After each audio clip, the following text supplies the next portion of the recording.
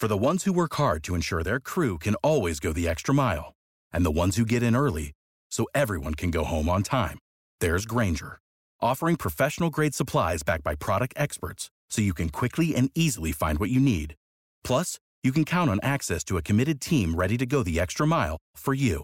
Call, click Grainger.com, or just stop by. Grainger, for the ones who get it done.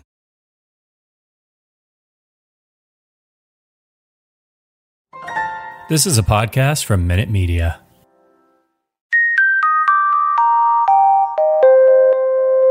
You are listening to the One Good Scare podcast with Natalie Zamora and Max Mallow.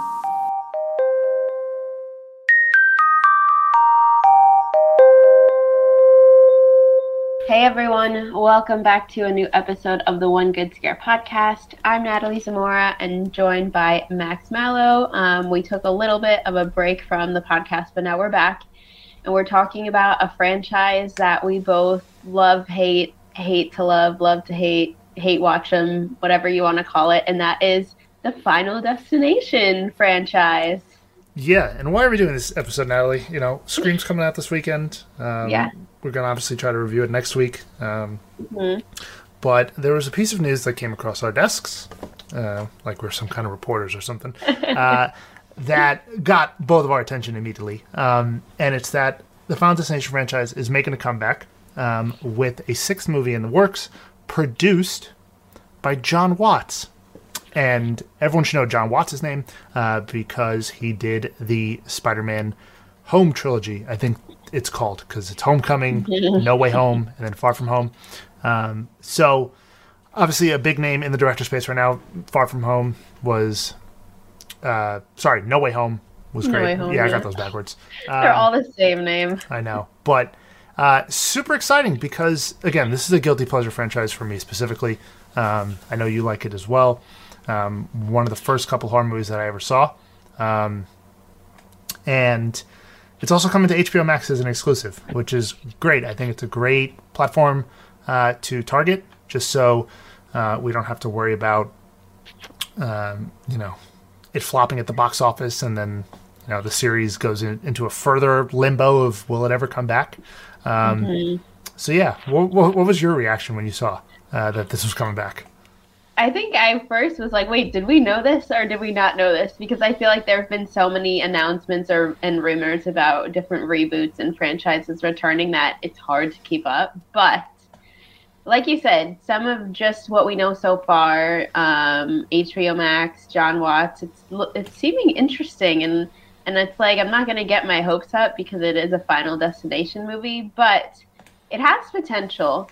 Also working on the screenplay are Laurie Evans Taylor and Guy Busick. Guy Busick wrote Ready or Not and is working or had worked on the Scream 5, Scream, whatever you want to call it, movie. So there's some good stuff here. Yeah, I'm excited. I remember there being a lot of rumors and hype around potentially a medieval addition to the franchise after the fifth one came out, and I was like, this sounds really silly. Yeah, it was fan-made trailers of pirate ships and stuff like that.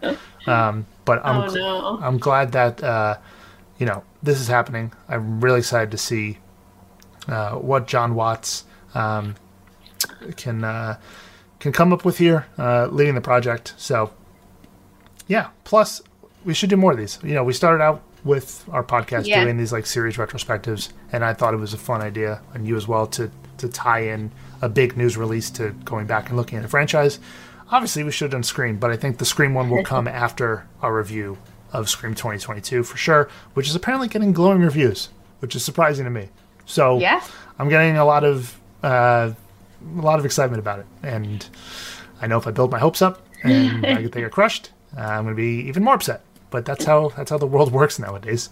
So yeah, what are your thoughts on the Final Destination franchise? Do you remember when you first saw one, what your reaction was to it? Yes, I do. So I remember it was by the time the third movie came out, which was in 2006, which makes sense. I started getting into them, and I remember the third one was out, but I think it was already out like to rent or whatever. It wasn't in theaters. And me and one of my closest friends just discovered them, and we watched all three of them basically back to back, and we're like, oh my God, cheating death. Like, we thought it was the coolest thing ever. And a franchise with this many kills, I mean, it's bound to attract some younger audiences who are just like, oh yeah, that was a cool kill. But even today, I still hold some of the scenes near and dear to my heart, even recognizing that not all of these are good. Maybe not even any of them are actually good, but they're very entertaining, and I have a lot of nostalgia for all of them. Definitely. Huge nostalgia factor, like prime naughties horror movies. You know, ridiculous gore, a crazy amount of ridiculous things that need to happen in place for the kills to happen in these movies. I love it. It's so ridiculous. It's great. Do you remember did you see the first one first? Was like that your introduction to the franchise? Yeah, I remember like hearing about the third one, and because it had just come out, but then we were like, yeah, we'll start it from the beginning. And the first one, I mean, none of these movies are perfect, but the first one is not bad. Like, I think it has an original story. It started the whole franchise. So to me, this was something that I had not seen before. And it follows a decent story, I will say. So I do like the first one. Yeah, I didn't see the first one first. I saw the second one Really? first. Yeah, my stepsister wanted to rent it, the second one. And I was watching it, and I was like, I don't know what this movie is about. I'm going to watch it. I don't know how old I was. Definitely not supervised by my parents. But, you know, I remember watching it and being like, cool, yeah, never watching this. Like, I'm good.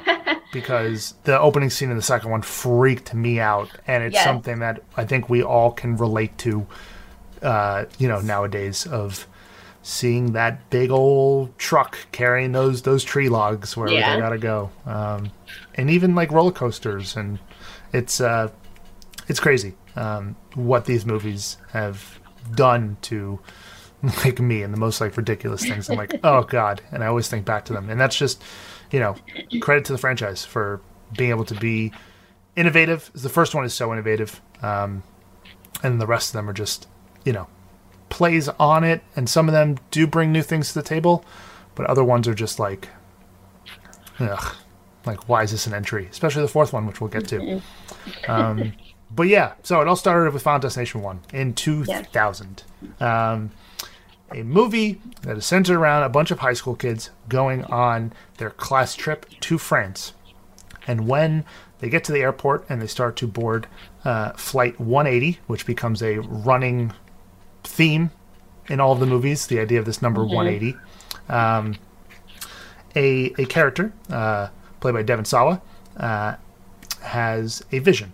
And on the vision, or in the vision, I should say, the plane explodes. There's a big plane crash, and all of his friends on the plane and everyone else dies. And right at the start of the movie, you're like, whoa, what am I watching? If you have no clue what this franchise is about. And we're going to get into some pretty big spoilers with all these franchises, with all these entries. So if you haven't seen the movies, sorry, this episode's not for you. Or if you don't care, welcome back.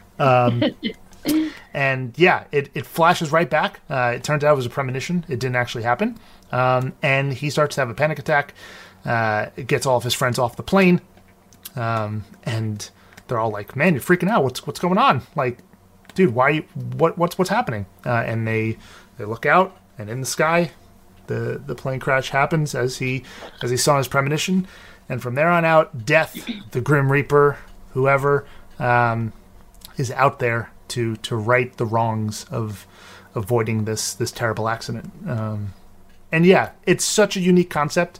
Some of the performances in this one are great, especially Tony Todd, who plays Bloodworth, one of my favorite horror movie characters like ever.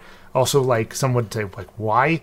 He's just so ominous, and it's hilarious that he just has this like prominent role, and he's just there to freak the hell out of the kids, which I find so good, and such a trope in horror movies. Like, you think of like Cabin in the Woods with the guy at the rest stop who's like the prey has entered the whatever, and Richard Jenkins and Bradley Whitford like laughing at him on the phone because he's like, what do you mean? But yeah, it's great. Bloodworth is awesome, and yeah, all the characters in this one are fun.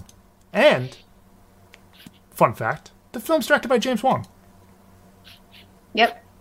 And oh, go ahead. No, I was gonna say who played a part in The X-Files, one of the most popular sci-fi shows of all time. And he also made the Dragon Ball live-action movie. So thanks, James Wong. Why'd you do that? Amazing. Yeah, but kind of what you laid out is the template for pretty much all of the movies in the franchise. There's a new main character. They see a premonition of an accident. Something happened where a lot of people get killed, including them and their friends. And then it turns out to be just a premonition. But because the person and whoever they're with are able to escape what actually happens, then, like you said, death is coming for them and they have to figure out how to stay alive. Like, great concept. I just don't know if it should be the same exact thing every single time.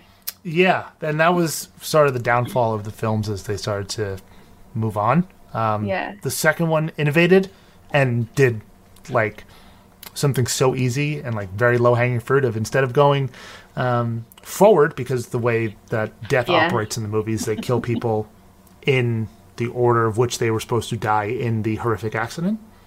In the second one, they go backwards. Whoa, cool idea. But yeah, from there on out, it's like, okay, cool. We get the concept.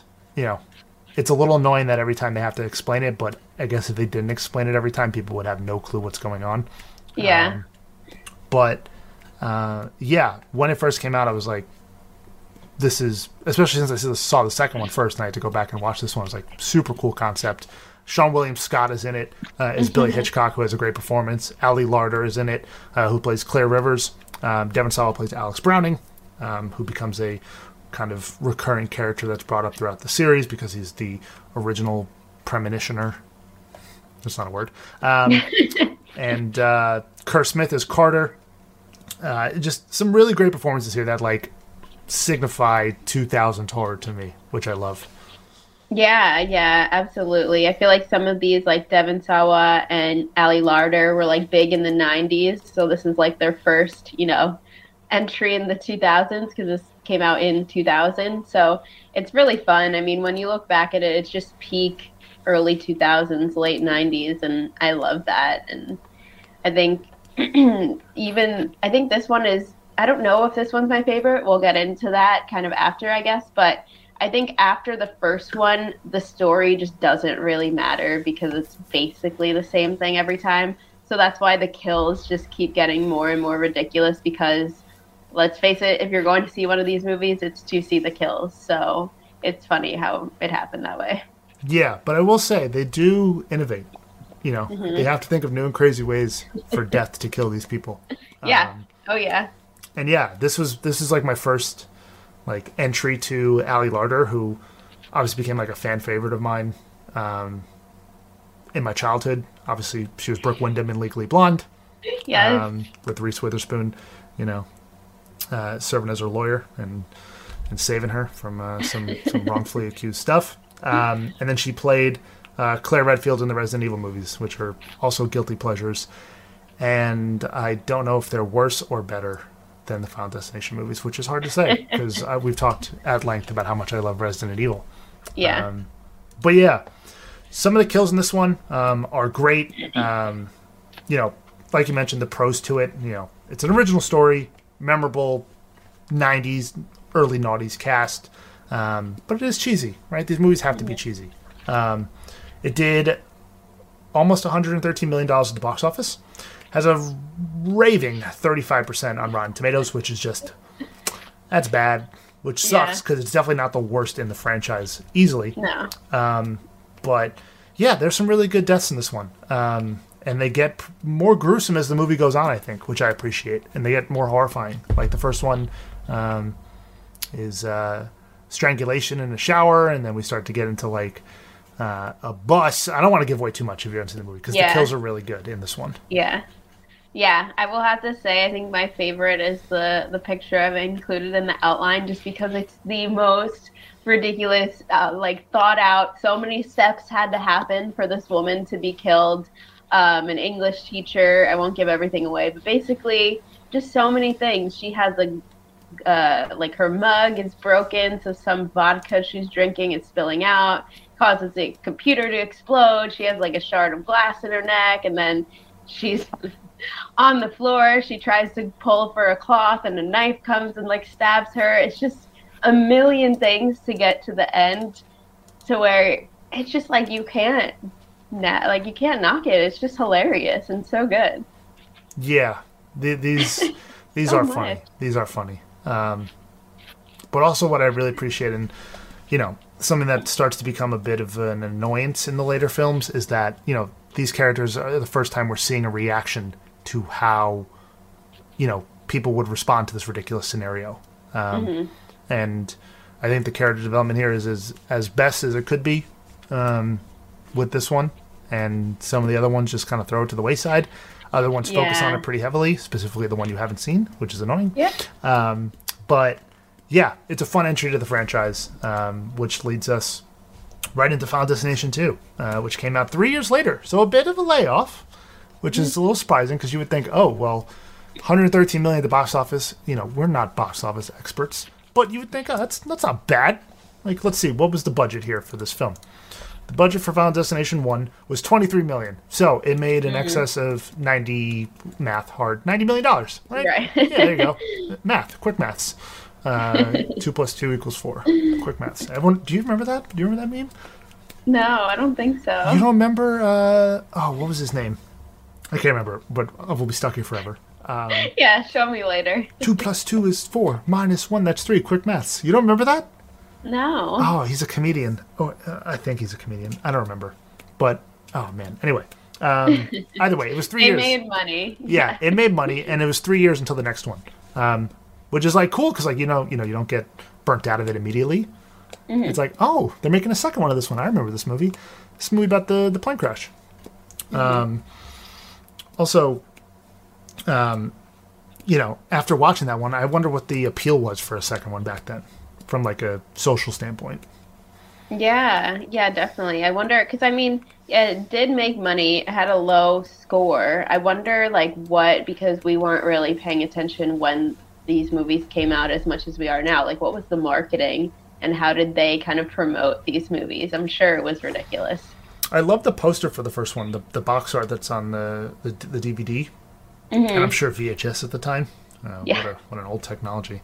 But I also wonder, and obviously this is not, based on any research that we've done, but I would be interested to do the research of, obviously, the movie being centered around a plane crash, and then 9/11 happening a year after. I wonder if that kind of halted people in studios, be like, well, maybe let's not make another one of these movies right now. Yeah. So. Yeah, that's true. Potentially. But yeah, the second one came out in 2003, and this one is based off a horrific traffic pileup, which to me freaked me out as a kid, especially the first one that I saw. I was 10 at the time, and still, at 10 we're not thinking about driving. Maybe some people are, F1 racers maybe, but the whole traffic pileup scene freaked me out, because I'd never been on a plane up until then, so I didn't know what that experience was like, but I've driven everywhere. And I've been in 2 car accidents in my life, never as the driver, only as the passenger. So I'm sure thinking back to this now when I was younger, it freaked me out. Oh, yeah, totally. And I think this is my favorite premonition, probably, because it really is so chaotic, and it's, I think, the most realistic. I mean, it's still a little bit ridiculous, but compared to a plane crash or a roller coaster or a bridge collapsing, this is something you could see that would happen. So it makes it a lot scarier. But yeah, I just love the way this movie starts. I think it's great. I think they focus a little bit less on the characters. They kind of get pretty into it pretty fast compared to the first one, which I kind of enjoyed, because it's like, we saw the first one. We know what the formula is. We know what's going to happen. But I thought the traffic pileup is a great premonition for this one. Super effective.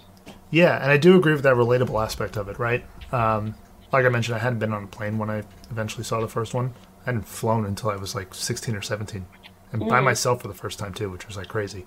But, yeah, like, obviously in our lifetimes there have been some really tragic plane accidents. But right. I remember especially being a kid, it was like hearing about traffic accidents was always something you either heard on the radio when they were doing the reports or the weather or the morning news. My mom had it on the TV before going to school. So I think it was a little more relatable for me, and I would assume for you yourself. Yeah. And I mean, driving is something I don't currently drive right now because I live in the city, but driving is something that people do every single day. It's a very common thing. You're driving onto the highway. That's not, something to talk about. It's just what you do. Right. And some of the things that go on in the opening scene as they lead to the accident are things that we can imagine seeing during our own driving experiences, like someone drinking some coffee.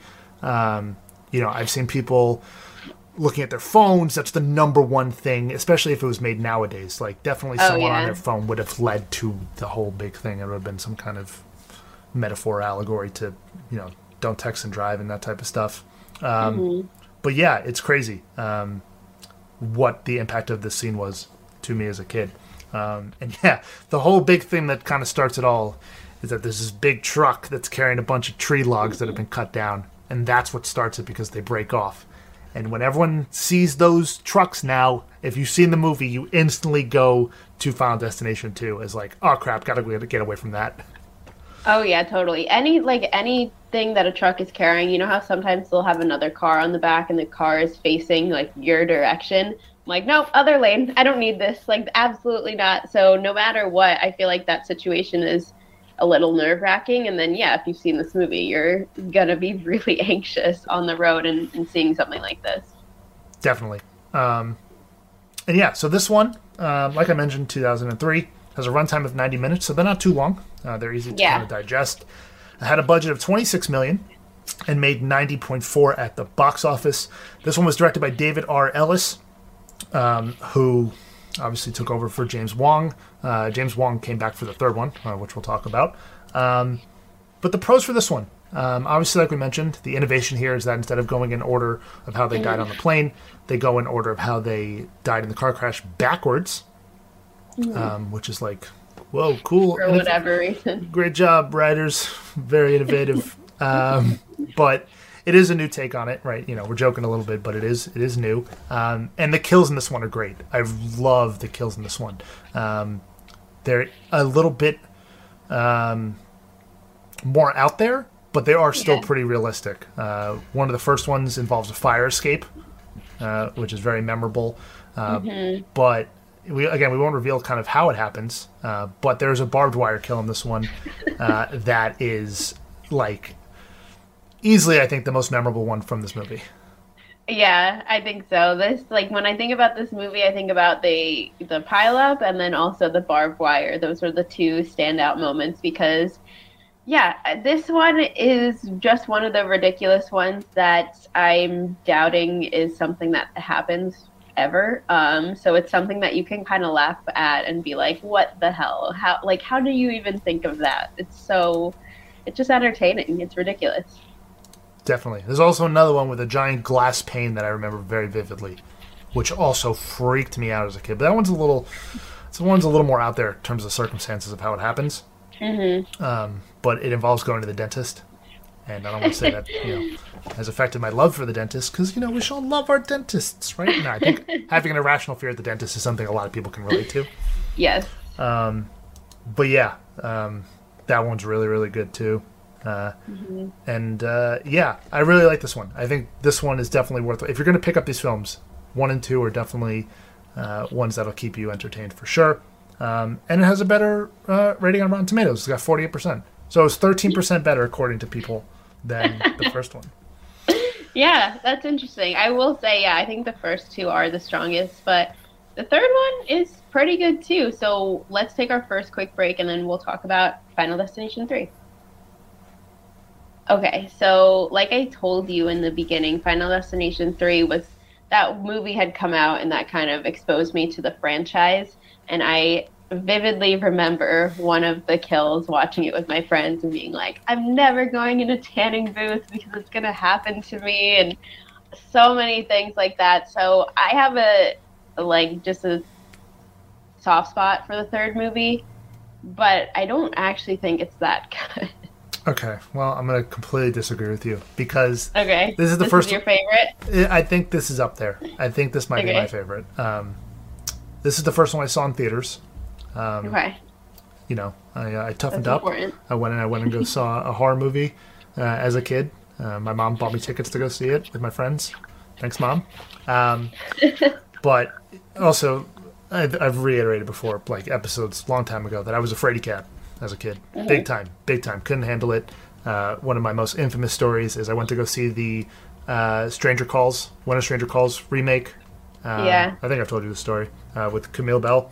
And I got so freaked out in the opening scene of the movie at the amusement park that I was like, I gotta go. I made up an excuse. I was like, my mom called me, something happened, I gotta go. That movie is creepy. I know. I'll give it to you. Had to be out. That one's, I was like, cool, I'm not being home alone, like not dealing with this, not gonna deal with any potential like freakouts I have because of this movie. I'm out of here. Yeah. Final Destination 3, I was like, cool, all these crazy kills and gore? Sure, sign me up. But yeah, I made it through this one. James Wong returns for this one. And the movie, once again, goes back to high school kids who are on their graduation trip, celebrating the end of high school. For some, the worst times of their lives. Definitely not one I look back on fondly. But for others, the best times of their lives. And they go to an amusement park. Also worth mentioning that Tony Todd comes back in this one. He did appear in the second one as well, reprising his role as Bloodworth.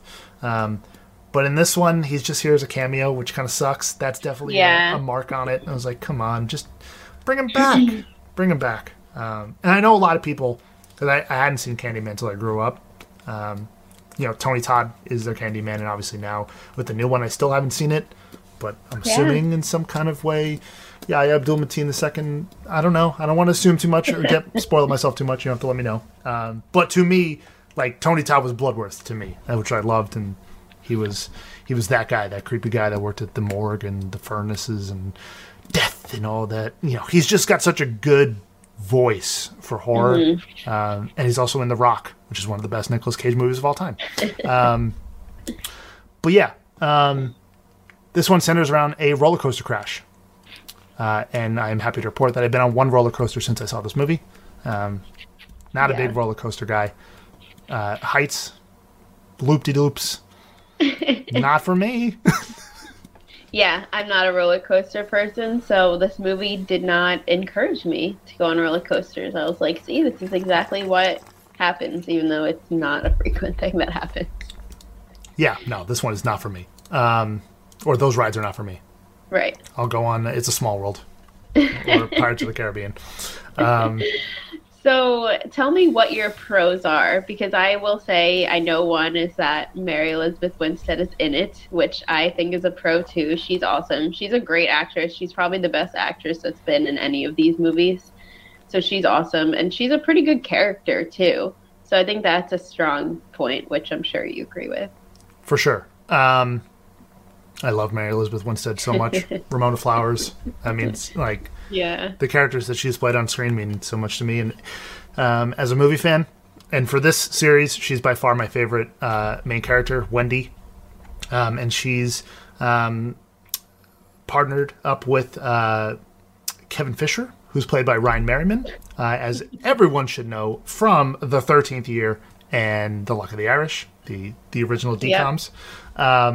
But Wendy is taking photographs of people at the amusement park. She ends up having the premonition, and she ends up getting separated from her boyfriend, and Kevin, who Ryan Merriman, gets separated from his girlfriend. So they end up partnered up in a roller coaster car, which is, I guess, just how the movie plays out. Right. And in the circumstances, she has the premonition of the crazy crash. Everyone dies on the roller coaster. And since both of their partners died, they're together trying to figure out and save each other and all of their friends from all the stuff that's supposed to happen. There's a ton of references in it, right? So I like the pros. Mm-hmm. MEW, for sure. Yeah. Ryan Merriman, for sure. Alexis Johnson. Did you watch Instant Star as a kid? Yes. Yeah, so that was a pro for me. I was a big Degrassi and Instant Star fan growing up. Yep. I like the photographs that they introduce here as how they start to identify kills, because it adds the element of trying to get ahead of death. That's their innovation in this one, which is cool. There's some really gruesome kills in this one. And I think that's where my pros stop, unfortunately. Also, Corey Mindtite is in this one. Yeah, I didn't realize that. I didn't realize that either. I've seen that. Yeah. Interesting. I don't remember. Must have been a very minor character. Yeah. I don't remember who he is in the movie. But also, this is one of the more like star-studded ones with like notable names. Amanda Crew is in it. Texas Battle, Gina Holden, Chris Lemche, who plays Ian McKinley, who has a big role in the movie, and is the boyfriend of Erin, who's played by Alexis Johnson. So, yeah, those are my pros. The kills, the photos, MEW. I don't know if anyone. Again, what are we? ATJ stands. That's where we are. Yeah. So now I'm also starting MEW. Yeah, those are my pros. Yeah, that makes sense. Oh, sorry. One more pro. This had the best innovation in the home release because it gave you the choose your fate mode of watching the movie. Yes. I don't think I did that, but I remember reading about that. Yeah. I like the ending of this movie. To be honest, I think I like the ending of the second one too. With the hospital, they drown. Oh, we're gonna spoil it. Okay, what is the one? It's probably the first one with when they're like in Paris. Oh yeah, it's the first one because that was supposed to be their school trip. Okay, I like the ending of the first one. Second one, sure, and the third one, I like the ending. Yeah, the ending with the subway. Yeah. Without giving too much away. Yeah. But yeah, and also in this one, through the choose their fate mode or choose your fate, whatever it was called, you actually do get some hints of what happened at the end of the second one, which I really like. So they connect all the universes. They also kind of rush through and figure out what they got to get done pretty early on in the movie. They get some like, I heard about these kids on Flight 180 and blah, blah, blah. I'm like, okay, cool, just get it out of the way. Let's get to the movie. And yeah, to me, if the second one is the most iconic premonition scene, this one I think is the most iconic kill in the entire franchise, which are the two tanning bed kills. Yeah, probably. That might be a bold claim, but I would put it up there. I think it's very recognizable. Yeah, it's top two, and if it's not two, we can ask Drake. I would say I'm top 5, but I'm not 5. Well, no, he said top 2, but I'm not 2. Yeah. But yeah, this one's great. I like this one a lot. Yeah. I mean, it does have its pros. I think just overall when looking at the full franchise, I just don't have that many things that are memorable. Like, it's a little bit boring, but it's fine. I liked it. And this one did 118.9 million at the box office, so almost 119 million.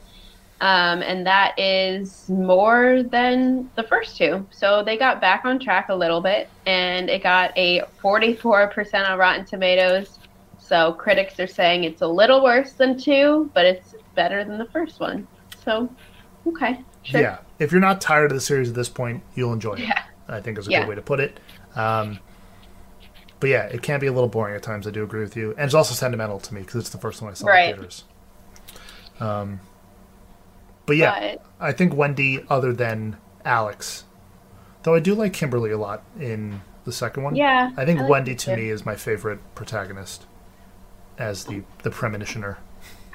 Yeah, I think she might be too. I think she might be the most like actually developed character, and I think that just speaks to the acting is really good by her and not that many others in the movie. Yeah. Unfortunately. Oh, before we go to the next one. Yeah. One more pro. the song that they play is creepy as hell on the subway. Remember that? That song is creepy as hell. The one that's kind of laid throughout the movie to like lead at some of the deaths that are coming along. But also a big con, even though he's in as like a cameo because he's the voice of the devil on the roller coaster and he's the voice of the subway conductor at the end of the movie. There's no Tony Todd, no Bloodworth, so that's a con. Big con. Yeah. Yep, and he's not in the next two either, right? That was it? Just 1 and 2? No, you haven't seen 5. He does show up in 5.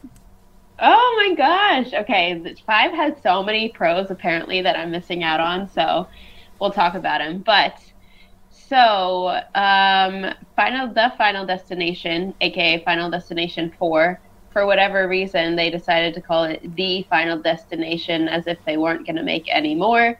This one it came out in 2009 when all of the 3D hype was going on. They did like My Bloody Valentine 3D, which of course I saw. You go and get the 3D glasses and, you know, they market it well. So this one was a 3D movie, which I think might have been cool when it was in theaters, but absolutely does not hold up because when you watch a 3D movie at home, it's just ridiculous. And that's what this movie is.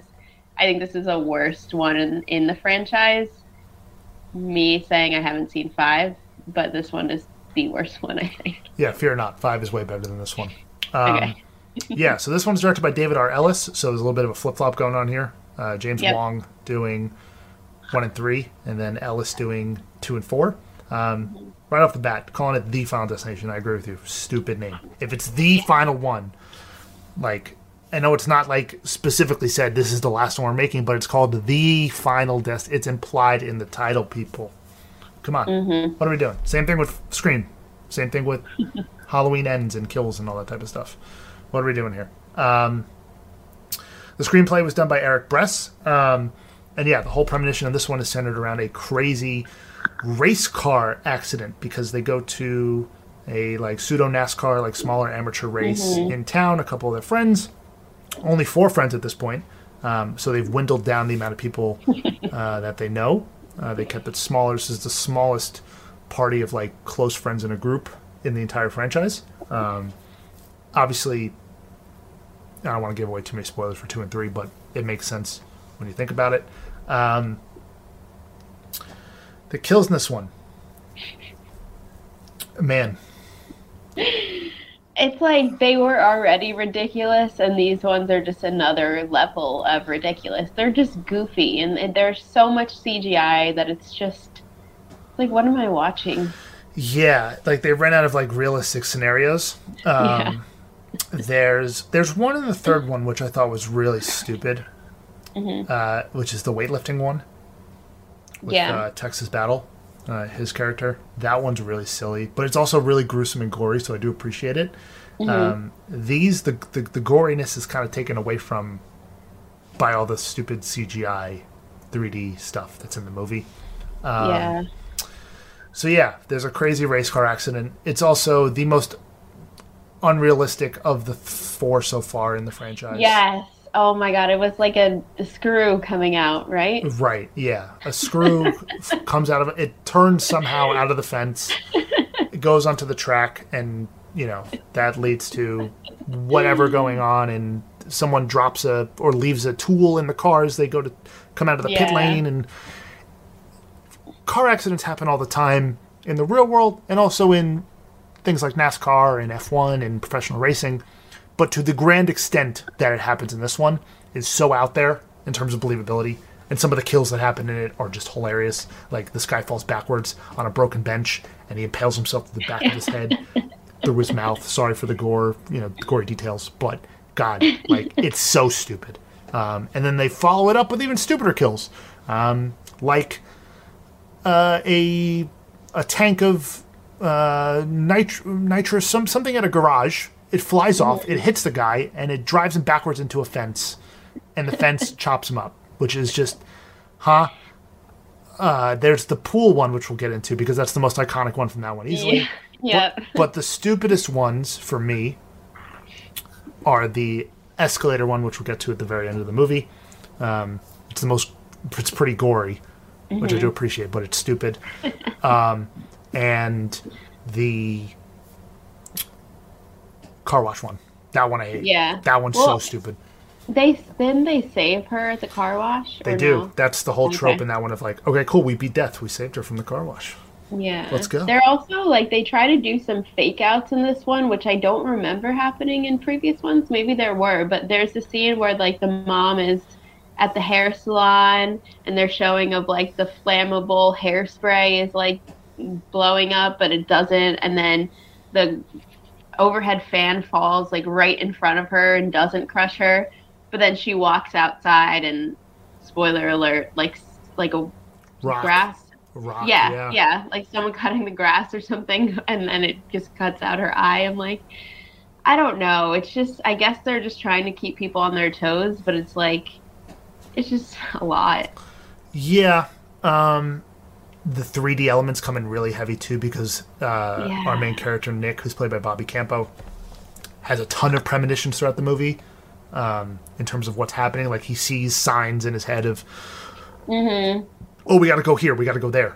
We got to go do this. Oh, I saw a vision of a hospital. We got to go to the hospital. It's a lot of premonitions are super heavy in this one. Which is a little annoying after going from the third one, where it's really ridiculous of Wendy taking pictures of how everybody was going to die in real life. But he knows too much throughout this movie for me, which I don't appreciate. Because if the character's supposed to know a lot about how death is coming for them, like, why is he failing a bunch? Which is annoying, because obviously death is supposed to win in the end in this concept of the movie. But if he knows so much, like, he should be saving more people than he's not. Yeah, absolutely. I think they were really trying to lean in heavily with the 3D effects, which, like I said, if you're watching it at home, it doesn't do anything. It's just annoying. But I wonder if the 3D has anything to do with the box office, because this movie made the most out of all of them, making $186.2 million. So I wonder if it was just the marketing of, it's 3D, everyone's doing the 3D thing, because it also has a 28% on Rotten Tomatoes, which is the lowest scored movie of the franchise. So what does that say about us as viewers, that it made the most money, but it's the worst review? Yeah, it's a good question, right? It's funny. Yeah, it was really funny. But man, this one's bad. A lot of fake outs. Big con. a lot of fake outs. A lot of gotcha moments. A lot of stupid things, which I don't appreciate because they do it so much. Yeah, it's too gimmicky. Right. But yeah, you know, after that one, cool, didn't need another one. Like, I was done with these movies. Yeah, especially when you call it the Final Destination. You're telling everyone this is it. Yeah. Whatever. Like, tell me about Final Destination 5, though, because full disclosure to everyone listening, I realized today that I've never seen this movie. I was looking it up for, some research to recall the actors or whatever it was. But yeah, I've never seen this movie. Yeah, so this is a return to the form for the franchise. Came out 2 years later in 2011. Centers around a bridge collapse, which is also, it's a terrifying concept, but I don't know how believable it is. I'd say on the believable scale from a race car accident to this, I don't know. But this one plays, I don't want to spoil too much since you haven't seen it, and for people who haven't seen it and they want to watch the franchise for the first time, this one plays with the concept of time a lot, which I really appreciate. The characters are better in this one. Their development is a bit better. Miles Fisher and Emma Bell are in it. Nicholas D'Agosto plays our main character, Sam, who's obviously in shows like Heroes in the Office. And yeah, I don't want to give too much away. Also, PJ Burns in this one. Arlen Escapeta is in it, who's also really good. David Kushner is in it. Whammy, Anchorman. But yeah, the best part of this movie, Tony Todd returning as William Bloodworth, which I really, really appreciated. The kills in this one, like, they learned. They were like, cool, can't do this anymore. They simplified it a bit, but also made it as gruesome as they could in certain circumstances. And yeah, this one's good. It's the highly rated one. the highest rated one, I should say, on Rotten Tomatoes with a 62%. And it was directed by Stephen Quayle with a screenplay by Eric Heiser. So I'm sorry if I pronounced that incorrectly. But the pros of this one, innovative, but not like doesn't push the boundaries ridiculously. So it's still believable. The kills are good. The cons are it's pretty short. It does happen pretty quickly. But the ending is great. I would say it's the best ending of the bunch. Interesting. You have me now wanting to watch this ASAP. Yeah. I know. I was messaging you right before we started recording, and I was like, wait, this is the highest rated one? Like, how did I miss this one? I don't know how. It came out, like you said, 2011. I mean, that's my prime horror movie watching, still in high school. Yeah, I saw this one in theaters as well. So I only saw 3 and 5 in theaters. And obviously 6 we won't be able to see. So I will still remain more at home than in the cinema. But yeah, nearly $158 million at the box office, 62% of Rotten Tomatoes. So definitely a return to form. Definitely got people more interested in making the movie. But as we mentioned, it's been 11 years since this one came out. So the fact that Jon Watts is doing a new one coming to HBO Max is really exciting. And I know our talk on 5 is kind of limited, not just because you haven't seen it, but I also don't want to spoil it a lot for you. I want to keep it as fresh for you as possible, because it is really enjoyable. It's also just not a bad movie. Like, written, the characters are good. There's a fun song that Miles Fisher did, like a music video promoting the movie, which is really, really good. That plays on Final Destination and like Saved by the Bell. So that's a lot of fun. I'm going to go listen to that after we're done recording, because I haven't listened to that in a long time. But yeah, quickly, before we end here, let's give some thoughts we want in the 6th one upcoming. And since you haven't seen the 5th one, let's do our overall rankings. Best, worst to best. The worst is easily 4. Yes, the worst is 4, yes. And I think, honestly, okay, because I can't put 5 in there, but I think, honestly, I will just go 4, 3, 2, 1. I think that they progressively get worse and worse between 1 and 4. Yeah, I think that's fair. 1 and 2 are like head-to-head for me, though. I do really enjoy both of them. And I mean, I do like the 3rd one. It's just not as strong to me. Yeah, I think my bias will come into play, and I'll go 4, 1, 2, 3. And then 5 will probably go as the number 1. I think the 5's the best one in the series. Nice. Okay, I need to watch it. It's on Amazon Prime for $2.99, so I'll definitely be renting it. Good deal. Yeah. And what we want out of the 6th one, just something a little bit different. It's gonna have the same formula, but something a little bit different to have us kind of guessing, and just like good acting. Because I think we don't get a lot of that in this franchise as a whole. Yeah. Do you want it to be connected to the other universes in some way, or do you want it to be a fresh take on the tale? I think it would be fun, just because we have so much nostalgia for the franchise, that it would be fun if there's like a quick callback to like the 1st or 2nd one. But I don't think it necessarily they need to. Yeah, we don't need 25 minutes of characters learning about Flight 180 and all the other accidents. There should be Easter eggs, if anything. Definitely. But I think I wanted to tie in the other premonitions somehow. Like, they're all such... They're most... Like I said, the Tanny Bed kill is the most like iconic kill in the franchise, but the premonitions and the crazy accidents and tragedies are the big selling point of these movies. And it's what kept us coming back for, let's see what they do in this one. So yeah, I want them to try to maybe figure out how they can tie in the other ones into this one. Doesn't need to be complete fan service. But I trust Jon Watts. He's got a good track record. The Spider-Man movies were good. And I'm excited to see who comes on as director, because we don't have that knowledge just yet. So that'll be a game changer. That's what I want to see. Someone with a good track record, even if it's one good movie, I'm hoping for. Yeah, and just like a fresh take on the franchise.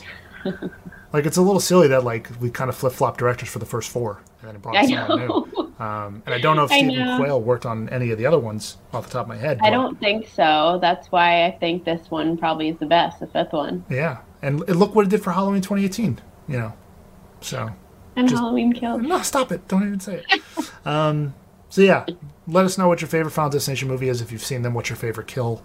We'd love to talk about it in future episodes. Excited for the sixth one. We'll keep you up to date with any news that comes out for it. And then pending everything, hopefully next week, Scream 5 review.